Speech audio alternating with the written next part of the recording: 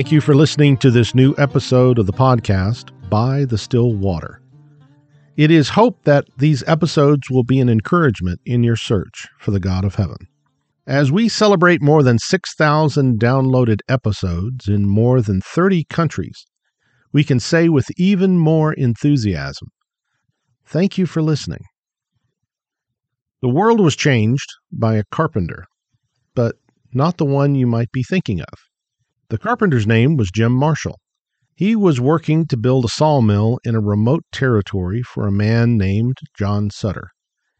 In January of 1848, Sutter wanted to build a harbor near his settlement and needed lumber to do so.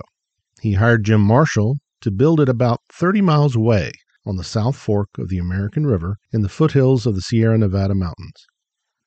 While working on the water-powered sawmill, Jim saw a couple of shiny rocks in the water. He picked them up to get a better look at them. He was not sure what they were, but he knew of a test he could do right there. You see, there are a couple of minerals that look similar. One of those minerals is called iron pyrite, a very common crystalline form of iron. To test for pyrite, you can smash the sample between two other rocks. If it shatters into small pieces, it's iron pyrite. So that is what Jim Marshall did, right there on the side of the river. He put the shiny rock on top of a boulder, then hit it really hard with another river rock. To his surprise, the shiny rock did not shatter. It stayed together and flattened out into a different shape. What he had found was not iron pyrite. What he had found was gold. The news of the discovery of gold in the area spread rapidly. The sawmill was never finished, because all of the workmen hired to build it were out trying to find more gold. As word spread, Sutter's small farm community became the city of Sacramento, and the small harbor community near the coast called San Francisco became the gateway for thousands of prospectors trying to strike it rich. The California gold rush was on. It was the testing of that first nugget that gave Jim Marshall the confidence to show his find to others. When the topic of God in the Bible is discussed, one of the most common ideas that goes along with that is the idea of faith or belief. But what is faith? And why is it important? Well, one idea is that we can hit it with a rock. Not literally, of course, but we can test it to see if it is genuine. From 1 Peter chapter 1, verses 6 through 9. In this you greatly rejoice, though now for a little while, if necessary, you have been grieved by various trials, so that the tested genuineness of your faith, more precious than gold that perishes, although it is tested by fire, may be found to result in praise and glory and honor at the revelation of Jesus Christ. Though you have not seen him, you love him.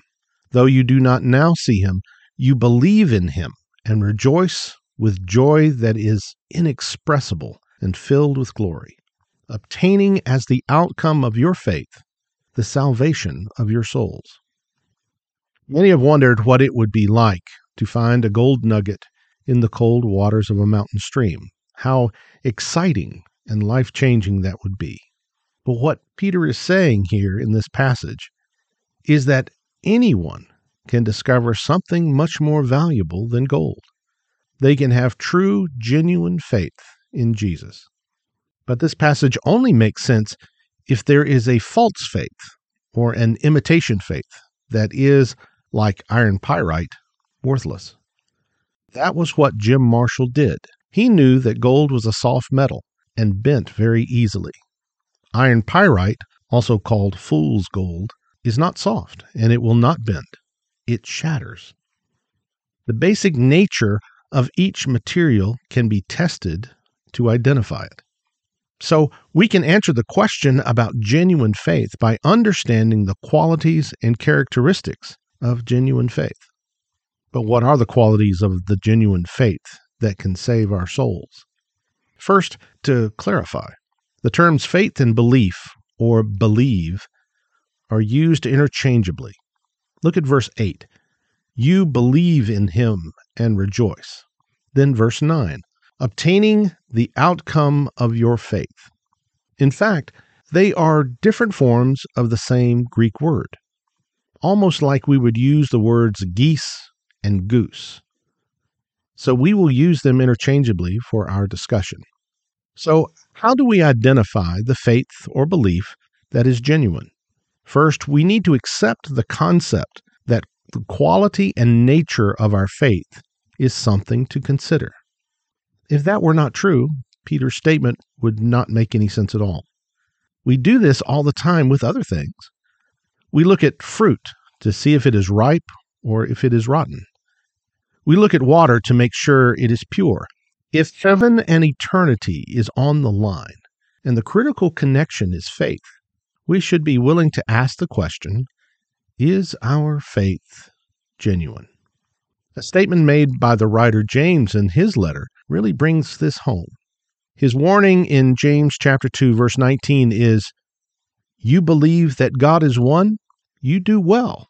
The demons also believe and shudder." I don't know much about demons, and speculation really is not very useful. But I'm pretty sure that demons are not considered by Jesus to be a part of his people. But they do believe in the sense that they are sure that God is real. But that is not a saving faith. So what qualities could we use to identify a soul-saving faith? First, faith is not a feeling. This concept is important for a number of reasons. People are often confused when they have been told faith is a feeling, but then never get a warm feeling in their chest. This is consistent with the premise that faith can be examined for quality. Feelings cannot be measured. Instead, the measure of faith can be taken by how it impacts a person's actions and attitudes. But before we go there, let's look at how someone acquires faith. That will tell us a lot about how to take its measure. In 1986, more than 3 million people across 21 countries in Africa and Asia suffered from a very painful parasite called the guinea worm. It causes incredible pain as the worm literally breaks through the skin of the host. The burning sensation often causes people to soak their feet or legs in water. Researchers discovered that the people were being infected by the guinea worm when drinking the contaminated water, the same water that others had used to soak their infected feet. By educating people in these areas about filtering their water and not soaking their infected feet and legs in the streams and rivers, the number of cases have dropped by more than 99%. In the first quarter of 2022, only 2 cases of guinea worm were known to exist worldwide. In the case of the guinea worm, people who were suffering were told how to prevent the painful infection in themselves and in others. The start of the solution came in the form of information being shared. Paul talks about faith in the same way. He wrote, "Faith comes from hearing, and hearing by the word of Christ." Faith is the product of information. It would be impossible to have faith in Jesus if you had never heard of him, or what he had said, or what he had done. But faith is more than knowledge about Jesus. The knowledge must change a person's actions. Here's where the guinea worm story really applies. The people in these countries were told about the life cycle of the worm, that if they soaked their feet in the water, others would become sick. Even though the cycle between becoming infected and showing symptoms could be as long as a year, they took that knowledge and put it into practice, and they changed their actions. They believed what the doctors and health workers told them and made a change. That is faith. When people who hear the good words of the gospel and then use that knowledge to change their lives, that is faith. One of those that is held up as an example of a soul-saving faith is Abraham, the progenitor of the nation of Israel. In Hebrews chapter 11, verse 8, it reads, "By faith Abraham, when he was called, obeyed by going out to a place which he was to receive for an inheritance. And he went out, not knowing where he was going. Abraham was told to leave his home in what would become modern Iraq, based on just the promise of the God of heaven. Note the elements we were discussing before, the message of God and the actions that followed the message. The writer uses the word obey. This is a key test of faith. To obey. This idea is found throughout the Bible story. Jesus spoke of this at the end of the mountain message when he said, "Not everyone who says to me, 'Lord, Lord,' will enter the kingdom of heaven, but he who does the will of my Father who is in heaven. Many will say to me on that day, 'Lord, Lord, did we not prophesy in your name, and in your name cast out demons, and in your name perform many miracles?' And then I will declare to them, 'I never knew you.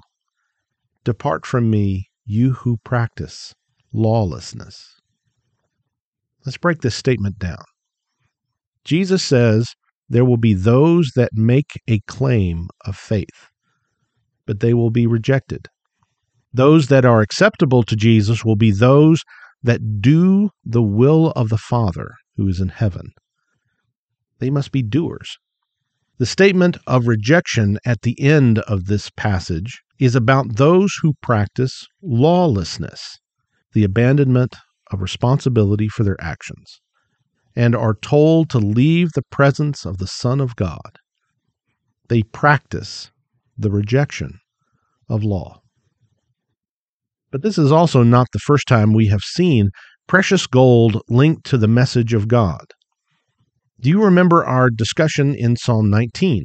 The law of the Lord is perfect, restoring the soul. The testimony of the Lord is sure, making wise the simple. The precepts of the Lord are right, rejoicing the heart.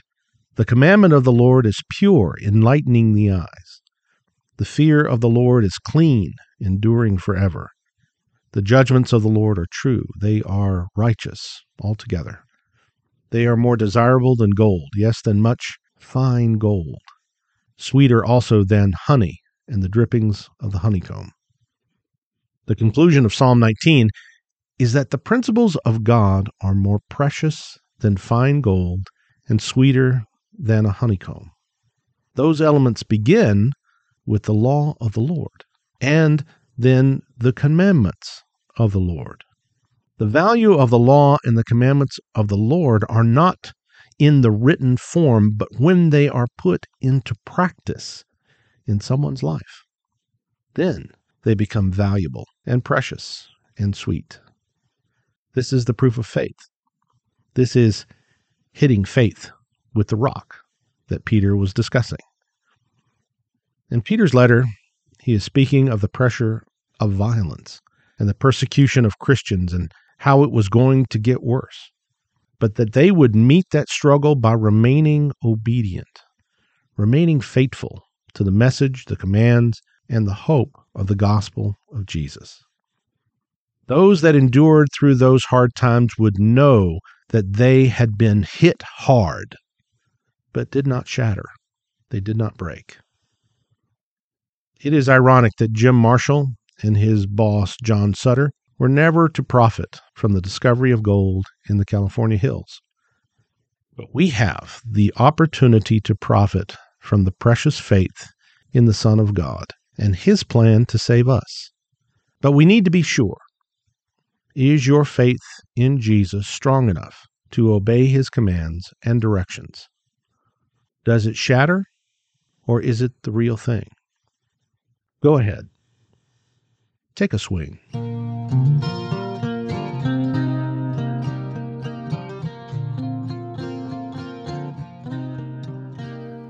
Thank you for listening to this episode of By the Still Water. It is our desire that these messages reflect the true Word of God. If you would like to reach us, you can reach us by email at bythestillwater2024@gmail.com. You can also find us on Facebook at By the Still Water Podcast. Please consider subscribing. This will alert you to new episodes when they are made available. Again, thank you for listening.